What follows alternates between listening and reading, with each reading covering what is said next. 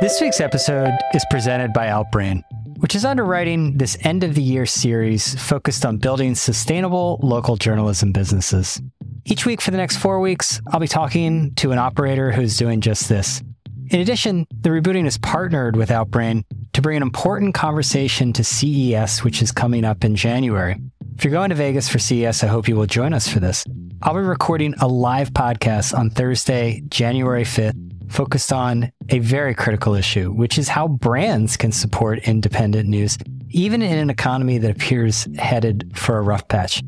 I'm going to be joined by Group M Chief Innovation Officer Crystal Oliveri for this conversation, and we'll also be adding other industry leaders. We're going to be getting the inside view on how the biggest brands are thinking about how to manage their ad spending to support important initiatives while still driving results. This is always the push and the pull.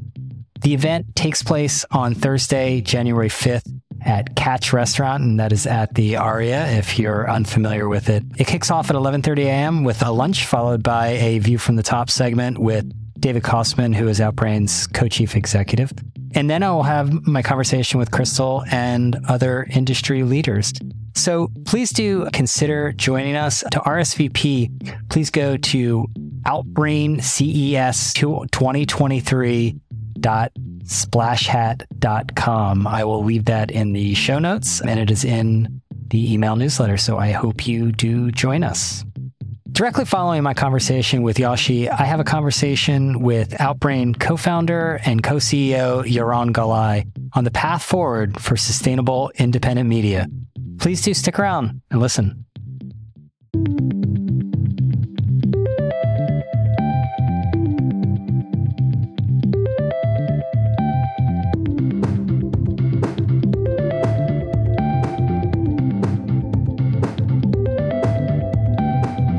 The Rebooting Show is a podcast about how to build sustainable media businesses. I'm Brian Marcy, and each week I speak to those who are doing the hard work to build these businesses. This week, I'm kicking off a series that is underwritten by my friends at Outbrain, in which I focus on the local news business.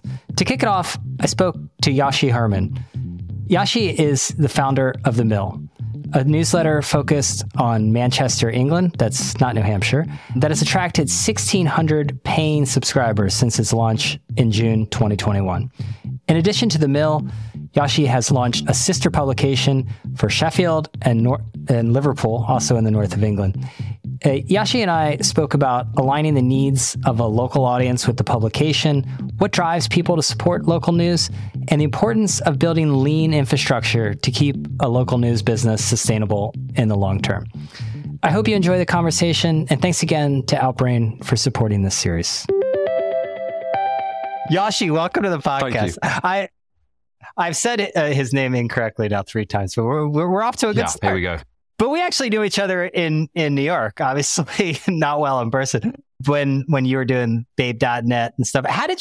First of all, how did you come upon going into local? Because I want to get into it, but also just my God, this is a really difficult market to go into. Yeah, it is a difficult market.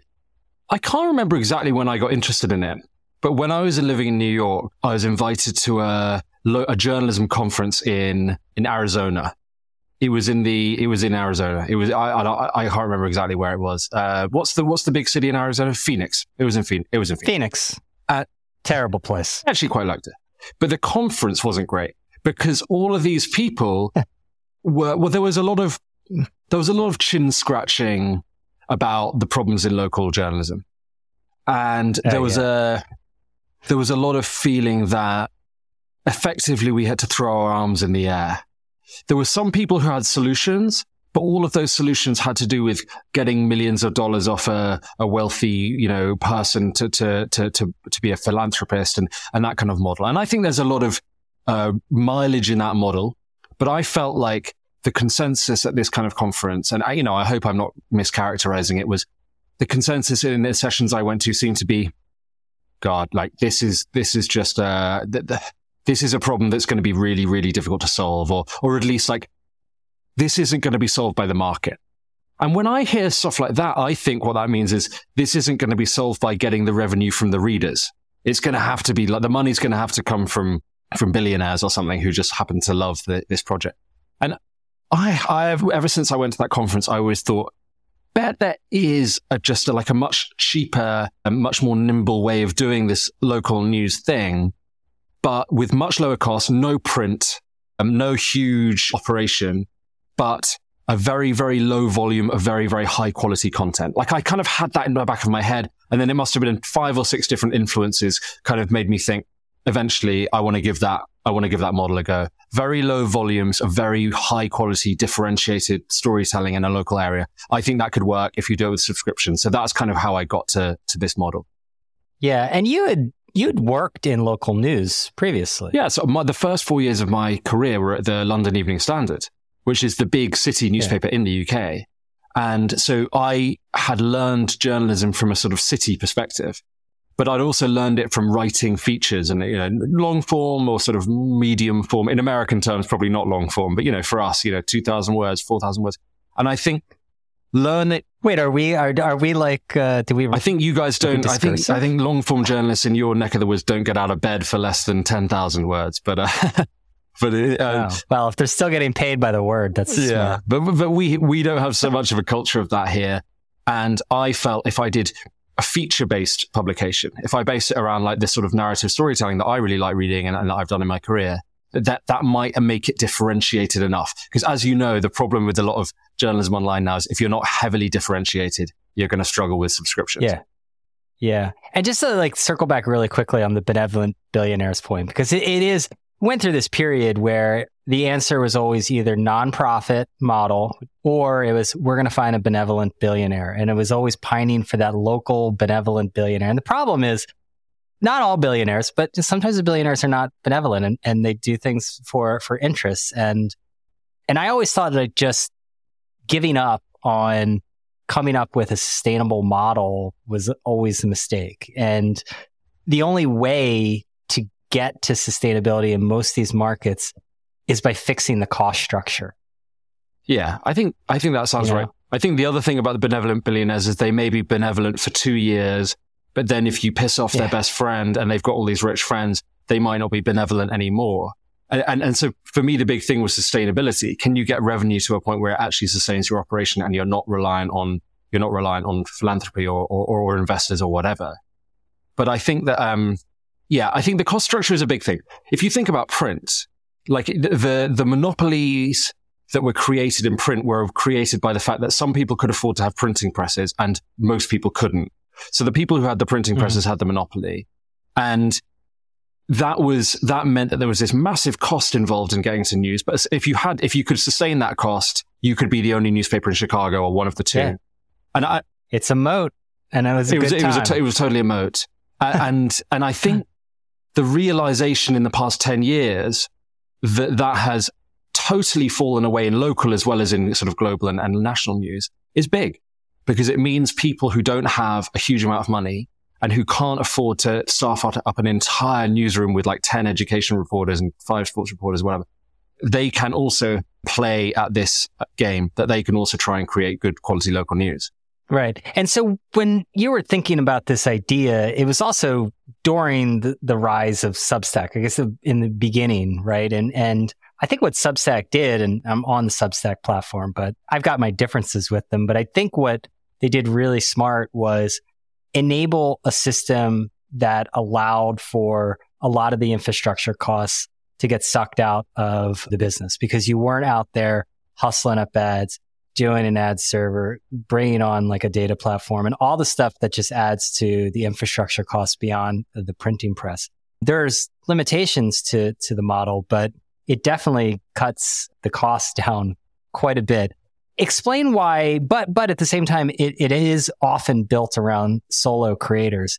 Explain how you got started on Substack and what you saw in newsletters in general. Well, I think, to be honest, I came up with the idea of doing this kind of local journalism because I realized that one of the big assumptions underlying subscription media was not quite right or wasn't right anymore. You generally, when you spoke to people in the media about doing subscriptions, there was this very strong orthodoxy that everyone told you about, which is that you have to have a critical mass of content in terms of volume to charge a subscription. So it's like, if you're going to charge a subscription to people, you're going to need to be publishing 20 stories a day or 50 stories a day or whatever the number was. But it was always a lot. And therefore, you build from that piece of logic. The next bit is, okay, I'm going to need to have a team of 25 people minimum. All right. Okay, fine. So that's going to cost me $5 million a year. Right. Okay. That gets me out of the game. That gets 99% of people who want to do any sort of media company out of the game straight right from the beginning. What I realized when I was reading Substack was I was paying $5 a month for a few different Substackers, and they were giving me almost no content.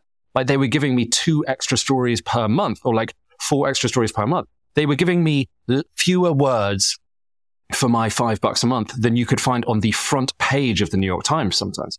So it was like, if I'm willing to pay these guys basically because they are giving me a highly differentiated type of story, but they're giving it in very low volumes, that's a big break in the logical chain of that people have been thinking about, right? The orthodoxy you have to have loads and loads of content to charge subscriptions is gone. You can charge subscriptions, but you just have to make them as what you're doing as differentiated and as interesting and as kind of, you couldn't get this anywhere else as possible.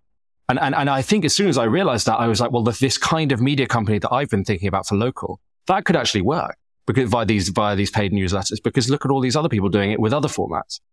Yeah. How did you choose Manchester? I assume you have a personal tie there, but still, I actually don't. You have to think about the business. Oh, you don't? I have no tie to it other than I support the football team, the only football team, the red football team here. And I thought there was 2. Well, yeah, allegedly. I'm just kidding. I'm sophisticated. Allegedly, there are 2. I actually live much closer to the Man City Stadium than Old Trafford. But yeah, I've been here a lot for work, a bit for work. I'd come here a lot for football. I had a desire after I left university a long time ago to live in the north at some point, because I felt it was an interesting part of the country. And it just kind of coincided. I was like, well, this is the kind of city that requires this kind of thing. Previously, I've lived in places like London, New York. They don't so urgently require like innovation in local media because they've got a lot of journalists there. Whether they're doing good local journalism or not, I don't know. But there are just hundreds, if not probably thousands of like very high quality journalists in London from international outlets and local outlets and I don't know, BuzzFeed and Vice and, all the rest of it. Whereas you don't have that in Manchester. You have very, very few journalists operating here compared to London. So I thought it was a good place to do it. It was a fun challenge for me. It was pandemic. It was a few months into the pandemic. So I really had nothing to do at home. I was living at my mum's. I was helping out a lot with my sister in her garden sort of patch. And it was just like it was a challenge more than anything. This is an unusual entrepreneurial journey that we're on. Yeah, it is.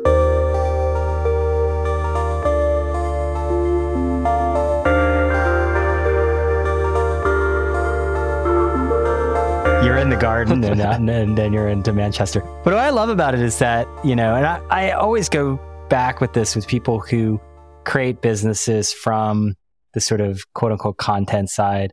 And it's totally different from the operator side in that, like, it wasn't like a deep, like, econometric analysis, like, well, there's so many, like, college graduates in the greater Manchester area and this many, like, businesses and this, like, at some point it's like, no, this is like, I got a feel for it. Cause I mean, that's what you develop as like a journalist. You have instincts and you have sensibility and. Yeah. And as a journalist in the past decade, there is a frustration that the kind of journalism you want is being done less and less. It's being commissioned less and less. Yeah. There are fewer, like when I was on the London Evening Standard, we had 8 feature writers. I asked one of my old colleagues there how many they have now, and it's 1. Like the big newspapers here used to have big features desk. Now it's all kind of freelance. So the bit of journalism that I really care about had been particularly cut away. This kind of feature writing side of it, this more in-depth journalism. So there was the kind of like, I want to create the kind of journalism that I want to see in the world, or I want to see in British society. There was that. Yeah. There was a spreadsheet. I'm not gonna take the hit from you that there was no econometric planning. I'm not against spreadsheets. I am not against spreadsheets. I have several spreadsheets open on my look, there was a little right? bit of looking at the demographics and stuff, but no, it's much more like you said, editing and running a media organization is so much about gut and instinct and like trying to understand what you think people will want. And I think starting the mill was kind of just like a version of publishing a story where you're like, I think people want this. And I've spoken to some people and they claim that they want it, but you just never know until you hit publish. Yeah. Okay, so you started with when did the newsletter start? Started in June 2020. Okay. And so from the start, you're like, okay, the business model, we're going to keep the costs real low, and the business model is going to be subs. You started with subs out of the gate? I mean, it was only me. So the cost was kind of the work that I wasn't doing. I was still doing a little bit of freelancing for the newspapers here. So the costs were unbelievably low. It was always going to be subs. I specifically wanted to create a media company that was about high quality stuff that I really would like to read and that's subs based, because I had been through some of the ad funded media gold rush, or I think you could say we were both involved in that in New York. So I had seen the limitations there. Yeah. What were the limitations that you saw?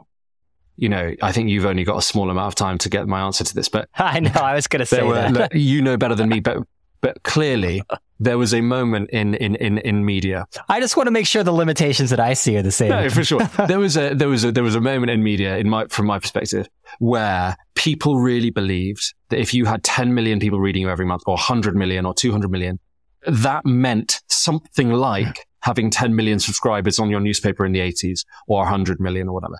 And there was this kind of false equivalence between unique users who might literally spend 30 seconds on your website per month, and like old metrics that really meant something. And I think the big realization, the big tide going out moment, was when people realized that those uniques, that traffic, which mainly came from Facebook in the era that I was involved, did not convert into anything else that was valuable. It didn't convert really well into selling stuff. It didn't convert really well into subscriptions. It didn't even convert really well into joining an email list or listening to a podcast. And I think as soon as that realization came about, the VCs who were backing this kind of massive gold rush suddenly thought, hang on, this is not worth a tenth of what we thought it was. I think I saw the other day that BuzzFeed's current valuation is roughly, I think it was 10% of the peak valuation they got in one of their fundraisers. I mean, that's a remarkable destruction of value, right? Mm-hmm.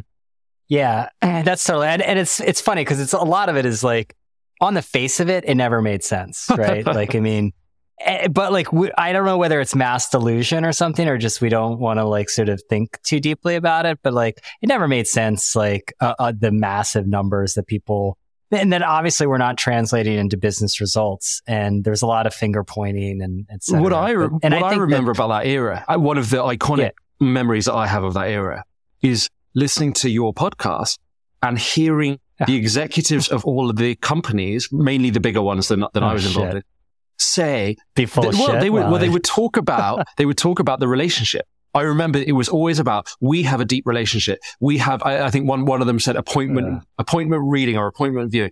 There was a lot of very clever marketing about what this relationship was. And now we know, and I think we probably knew at the time, but like, as you say, we were all involved in this huge boom.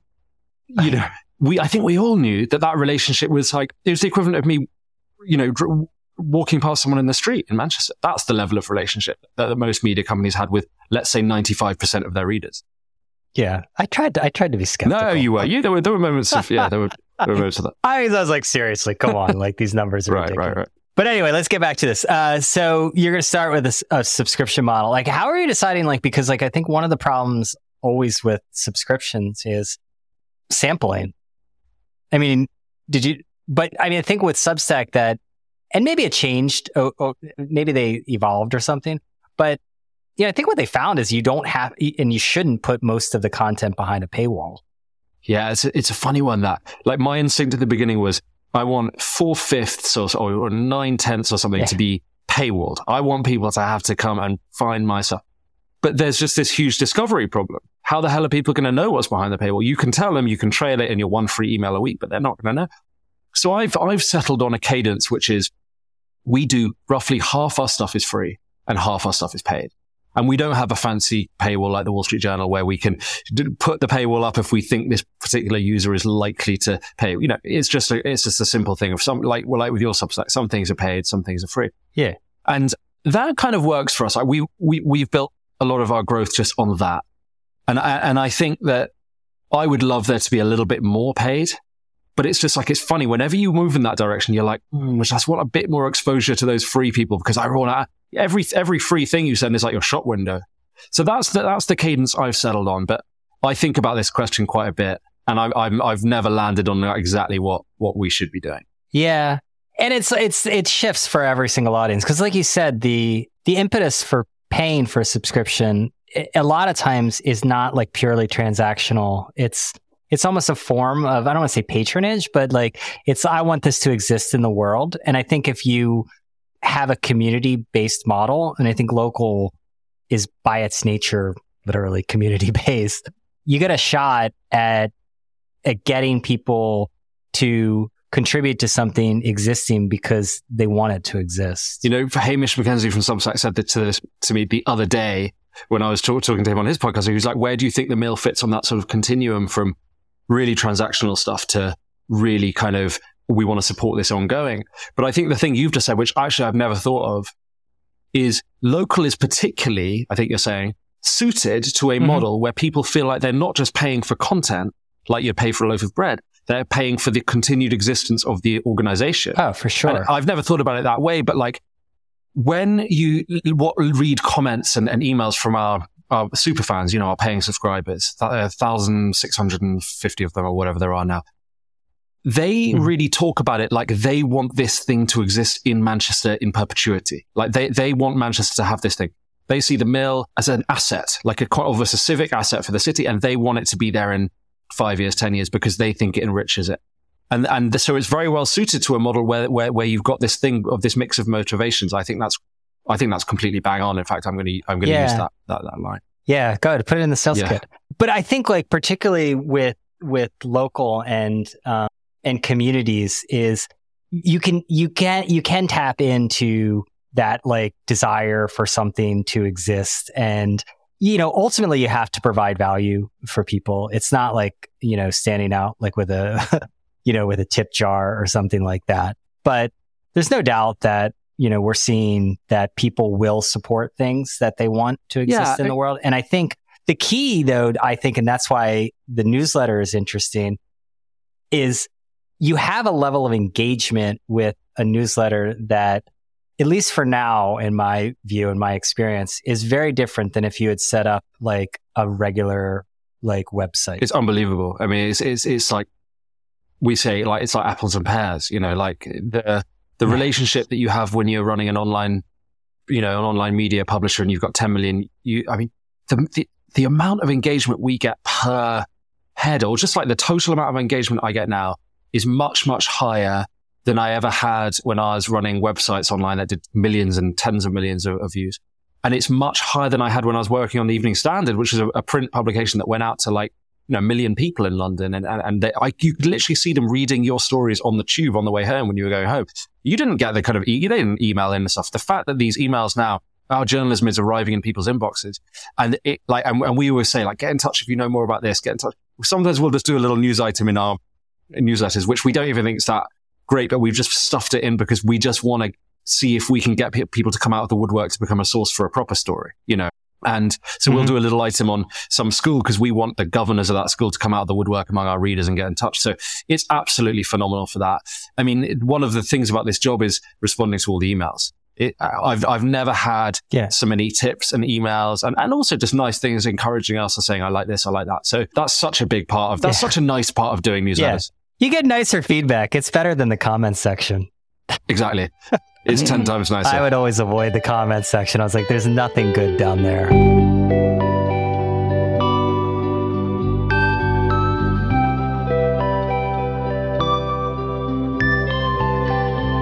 Right. Nobody is going to be like, you know, I think you did a nice job, Brian. It's a good job. No.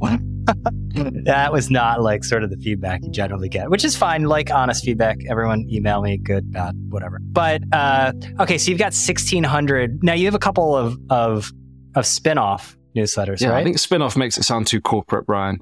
That's not the language that we use. I don't know. We've got sister newsletters in Liverpool and Sheffield, which I think our American listeners will, you know, hopefully know are also reasonably large northern cities in the UK. And my grandmother is from Liverpool. Was from Liverpool. That should mean that you're paying me £5 a month for the post. Well, I think she last lived there in like 1910. That's fine. I mean, she passed that's away. Fine. You should still be subscribing, right?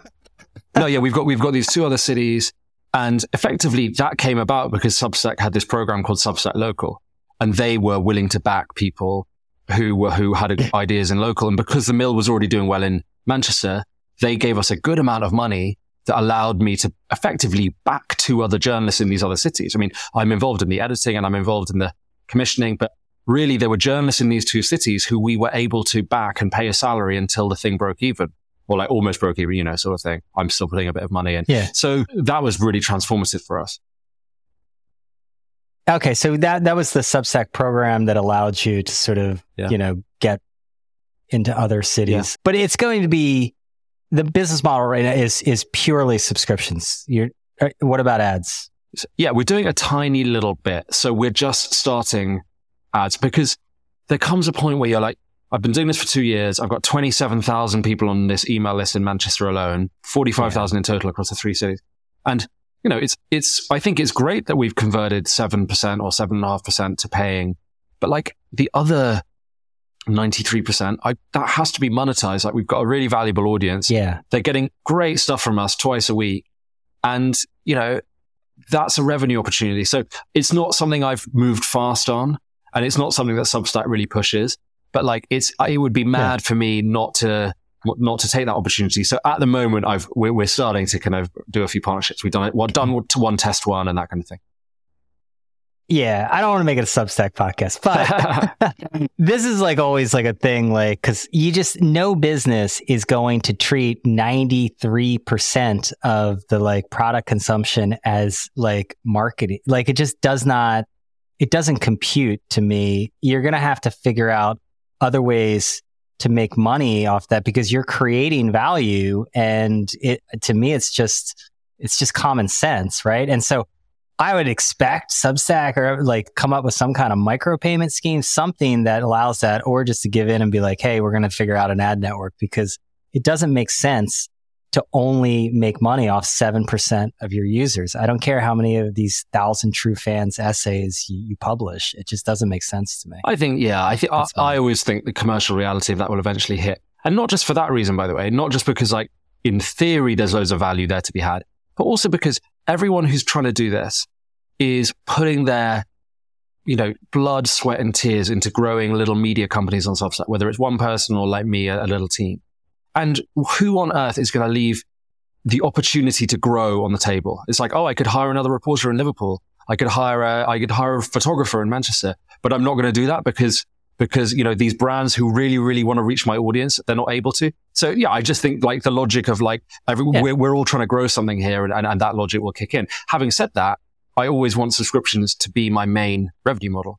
Yeah. So explain that, because it forces you to be audience focused. And, as someone who is not obviously in the UK market, but has found himself on some local UK newspaper site, I can say with a fair bit of confidence that they are not very user-centric organizations. Yeah. I mean, I'm glad you've been. Anytime I do a slide, if I do a slide about like adversarial business models for some presentation, I'm like, I need to put some horrific website up here.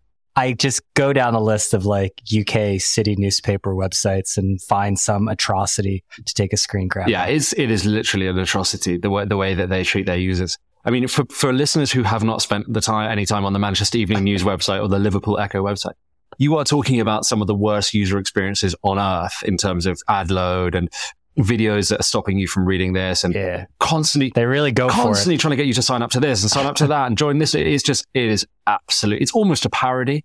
I think what that tells you. What do they call these things? Wallpaper ads? There's a lot of wallpaper ads. You know the terminology. I just know the experience.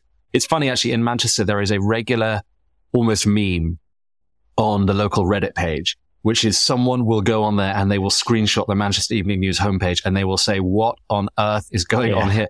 What has happened to the Manchester Evening News, which is like this, beloved newspaper until relatively recently. And then everyone will pile in and say, I just can't believe it. And my biggest ever sign-up day was not when I went on Radio 4. It was not when anything like that.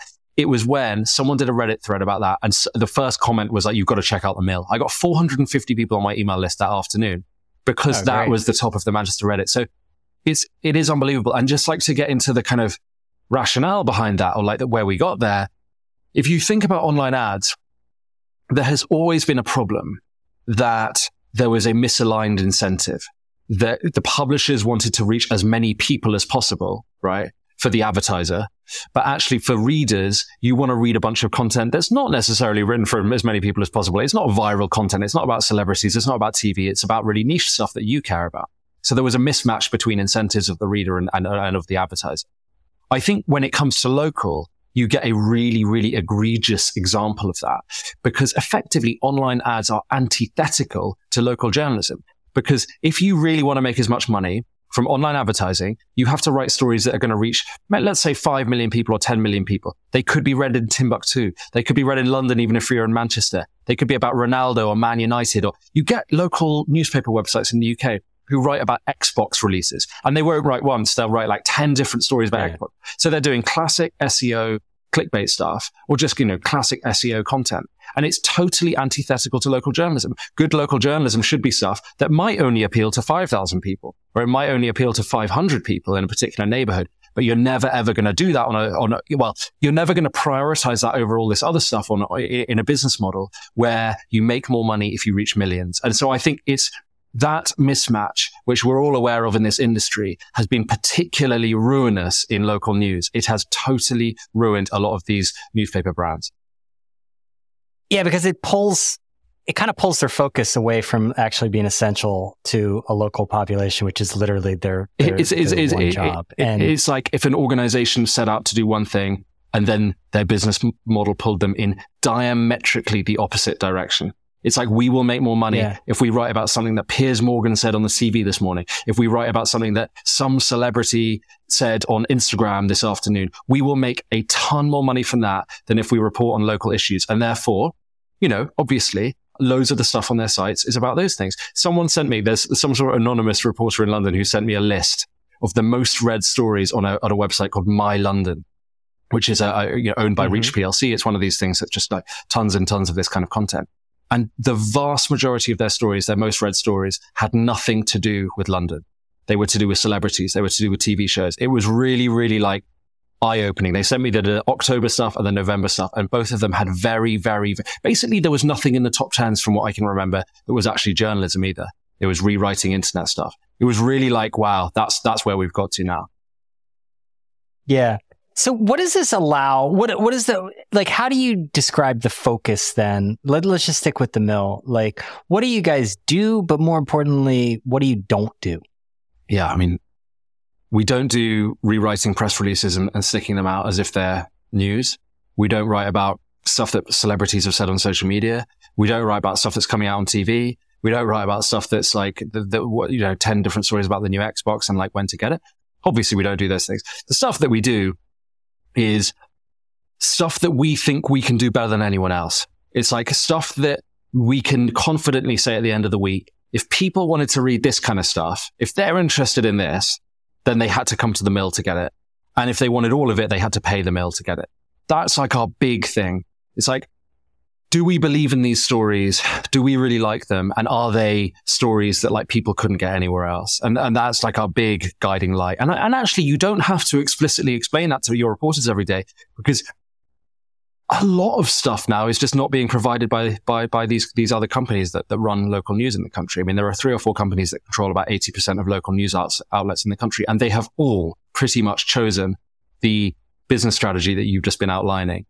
And therefore there are just tons of interesting stories that my team can go and find in Manchester, Liverpool and Sheffield that are not being provided. It's not like I have to say, hang on, would that ever appear on the Manchester Evening News? That question doesn't really come up. It's just like the field has been left open. Coming back to that conference, it just feels like the field has been left open in this absolutely critical bit of the media ecosystem. The field has been left open to mix metaphors a bit for basically for anyone. It's been emptied. People have gone off and done a completely different thing. Yeah.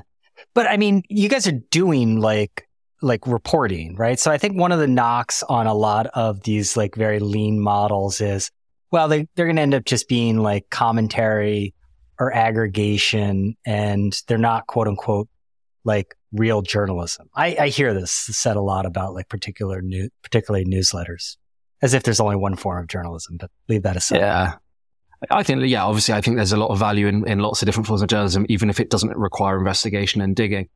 A typical story for us, like a big story for us, something that people would associate us with, would be a story like the one we're publishing tomorrow. So there's a school near Manchester, which is very, very well known and very prestigious.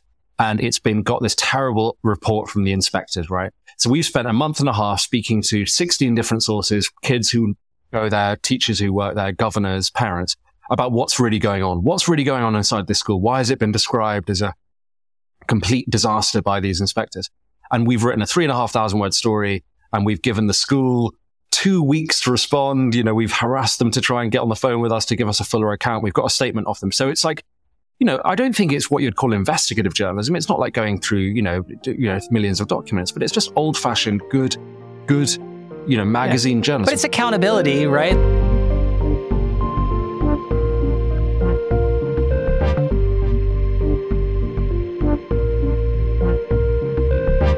Like, I think a lot of times when people go to, you know, at least here, like with the different like newsletter-based local efforts, I think a criticism that is usually leveled at them is they don't do the accountability stuff, right? Like there's always going to be a market for what's on this weekend, you know, what are the good, you know, bars to hit, what are the festivals, where do you go peep leaves or whatever.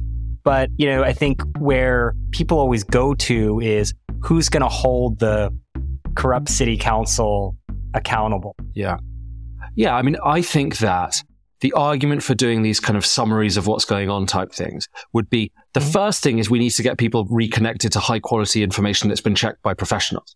So actually, if you can do a newsletter that all it does is it tells you 10 stories you need to know about today, but actually 2 trained journalists have checked over it, at least you can say, well, that's a hell of a lot better than the whole city being informed just by Facebook groups or just by, you know, stuff online. So I think that's a legitimate thing to want to do. I think, as you say, the thing that really desperately needs to be built on top of that is journalism where there are questions asked and documents consulted and weeks spent trying to really put together a fair and robust picture of what's going on. And it's not just about the council. I get a little bit frustrated that people always default to thinking about local government when they think about local journalism. At these conferences, it's always about local government. Local government is one part of it. We do big stories. I wrote a 5,000 word profile of the outgoing leader of Manchester City Council because he was a legitimate public figure. I spoke to national figures about him, local figures about him, off the record stuff, yada, yada, yada. But I don't think local government requires more scrutiny. But so what about local schools?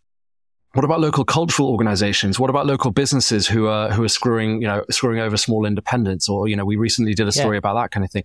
I think there's just like, there are so many bits of our local life where there is not enough scrutiny. And I totally agree that like, if there's going to be a real renaissance in local journalism, it needs to get to that point for sure.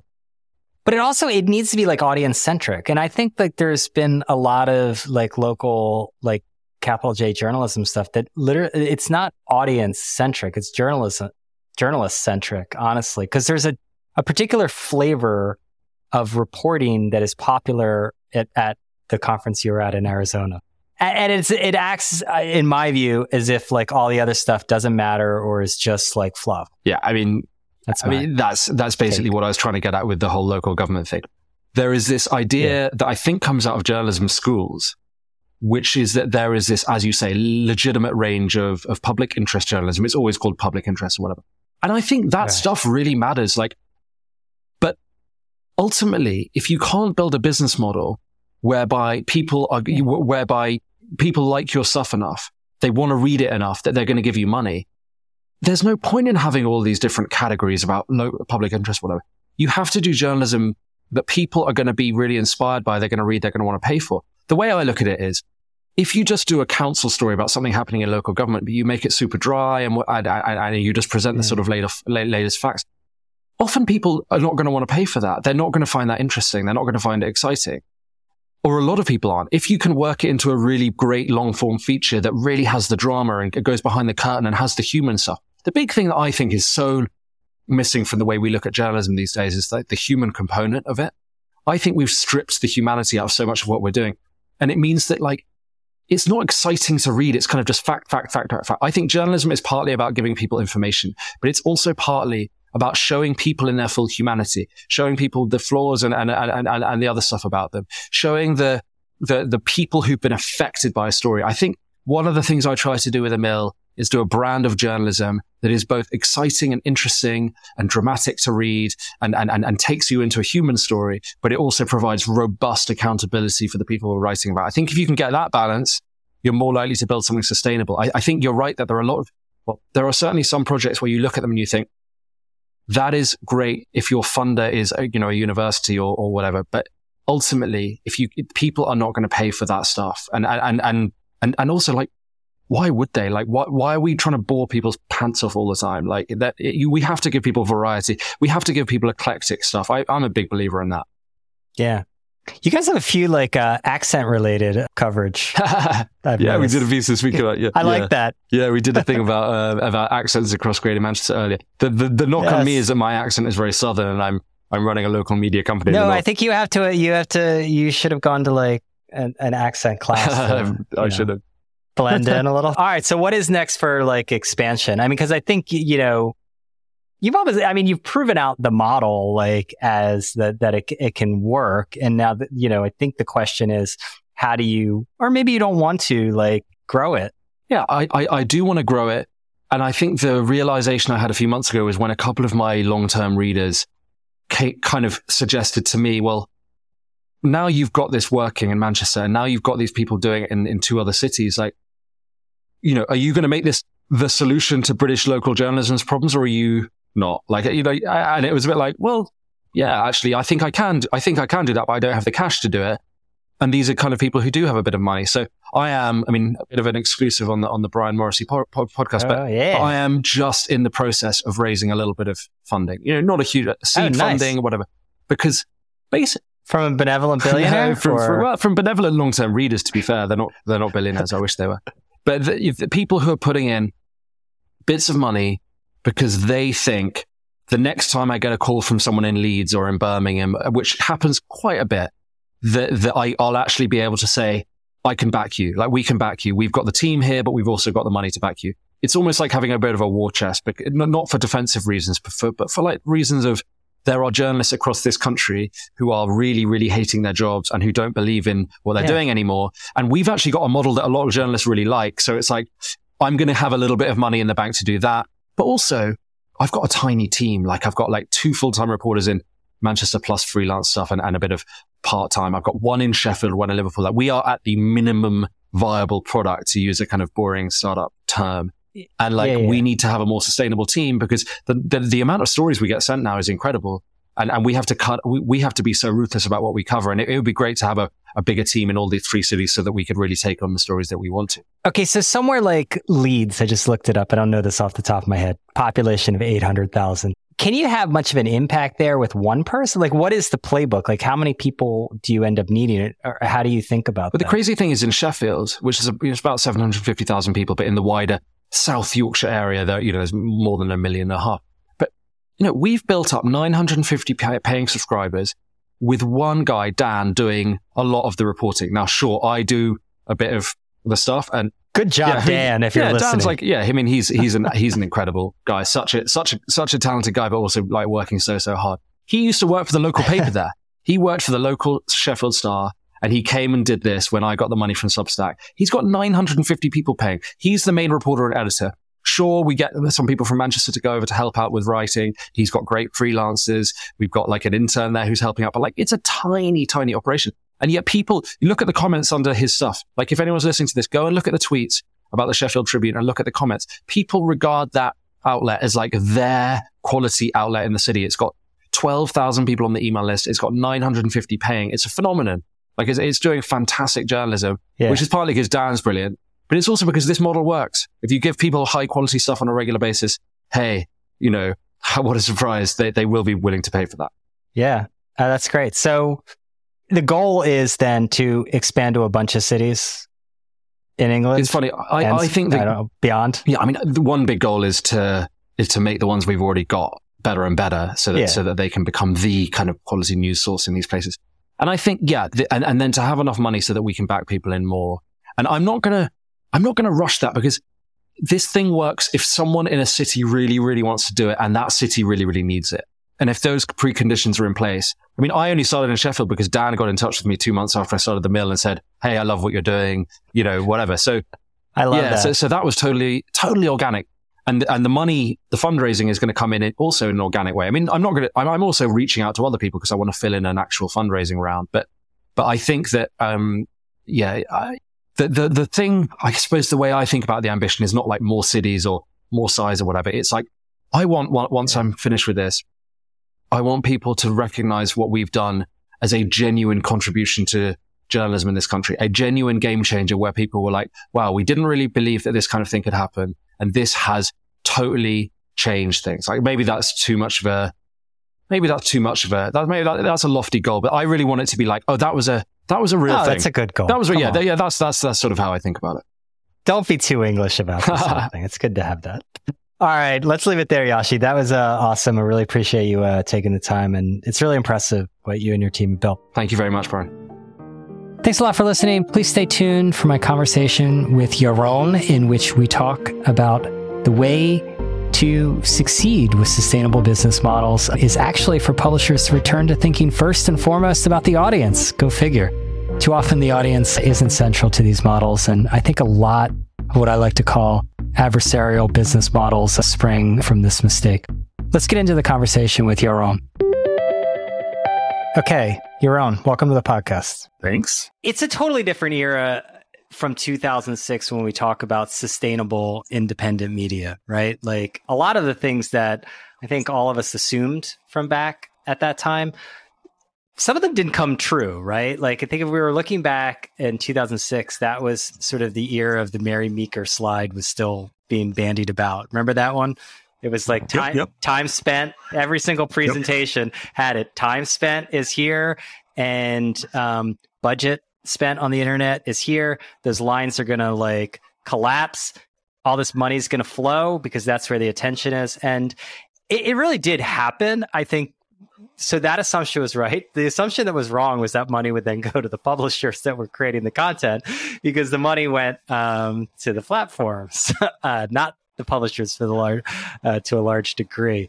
So let's talk about like how, and I feel like a lot of things are going on right now to, I don't want to say put the genie back in the bottle, but to sort of right that, because it's obviously been a difficult period for sustainable publishing models. And I think in large part for this reason. What are the sort of three big challenges you think that publishers need to tackle when it comes to building these kind of sustainable models? Yeah.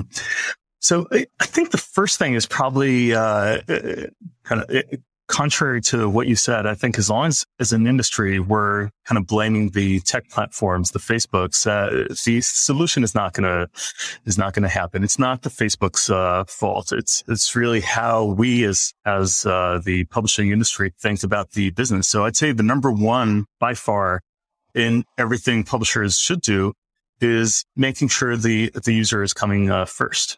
And I think that's probably the biggest lost opportunity that we've had in this transition to digital is that we haven't necessarily put the user first. We as publishers tend, especially in the past 20 years, to put the advertiser first. And I'll just give one example, which I think is the probably the most meaningful, is that focus on maximizing RPMs. The old business model forever, for the past 100 years or so, has been to get higher and higher RPMs. Now that's important. It's good, but users don't care about RPM. There's not a single user, at least not that I've ever met in the past 25 years, that is saying, this RPM is so delightful. I'm going to come back to you tomorrow. If only there was greater yield on this site. That's what $1.27 was delightful for me. I'm going to be back tomorrow. And, I think if we can take inspiration and learnings from the big tech platforms on one thing, it would be exactly this. They're very good at RPM, but they're even better at making sure that their user-driven KPIs, the engagement, the people coming back, is the top KPI. And RPMs are a result that has to be secondary.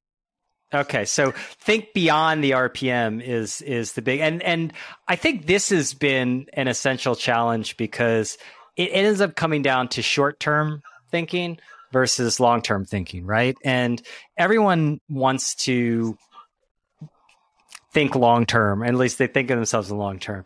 And then the pressures come, right? And I've seen this over the years many times covering the industries where, and it's a point well taken, where there's been a lot of like blame. There's a lot of finger pointing and like, don't hate the player, hate the game. Look, we have no choice, and all of this stuff where I don't know if that really flies with operating a business, because you're responsible for how you operate the business, and you make a set of choices. So I think publishers taking control of their future is absolutely critical. Yeah, and it's not in that short-term versus long-term trade-off. It feels to me like some publishers think about this as, we'll make a trade-off of less revenue versus more revenue. And it's not the right trade-off. I think it's not the right mentality, at least. The approach I'm proposing, I think, is much more financially greedy. It's just a different way of looking at things. So again, to go back to to that RPM example, and if I had to just abstract it, I know that $1 RPM is higher than 80 cents. I'm not a big mathematician, but I do understand that math. But if we put user KPIs first, we might see that $1 RPM experience is a crappy user experience, and the users don't come back. Whereas with that 80 cent RPM experience, users do find value and they come back. And so the right math is 80 cents plus 80 cents plus 80 cents plus 80 cents, which again, mathematically is much greedier than that dollar. Yeah. I just think it's the whole kind of advertising industrial complex is not constructed to be able to materialize on that. Yeah. I remember back when I was at Digiday, Neil Vogel doing a presentation showing about, going through how taking ads off the page ended up meaning more revenue. So fewer but better ads mean that you're going to end up making more money because people are going to come back. You're going to develop trust, and over time, it's an investment. And so, I think that's the sort of short-termism is just wanting to, I guess, get all the revenue all at once, and not thinking about that long-term relationship. Yeah, I agree with that. And I think Neil Vogel's approach is very smart, and that focuses on, if you do less ads, there's more scarcity, and you can actually charge a premium for the better experience. Very smart as well. But I think even just the simple, let's make sure we're engaging users, getting them to come back tomorrow, valuing those ads of a second visit, valuing those much more than a first visit, kind of random anonymous visit ads. I think those are the way to rethink for a sustainable future. Yeah. Thank you for listening this week. We will be back next week with a new episode. The Rebooting Show is produced by Pod Help Us. Podcasts are a great way to expand your client base. Pod Help Us lets you focus on having engaging conversations, giving your brand the full stack of services needed for a professional look and sound. Start your podcast today at podhelp.us.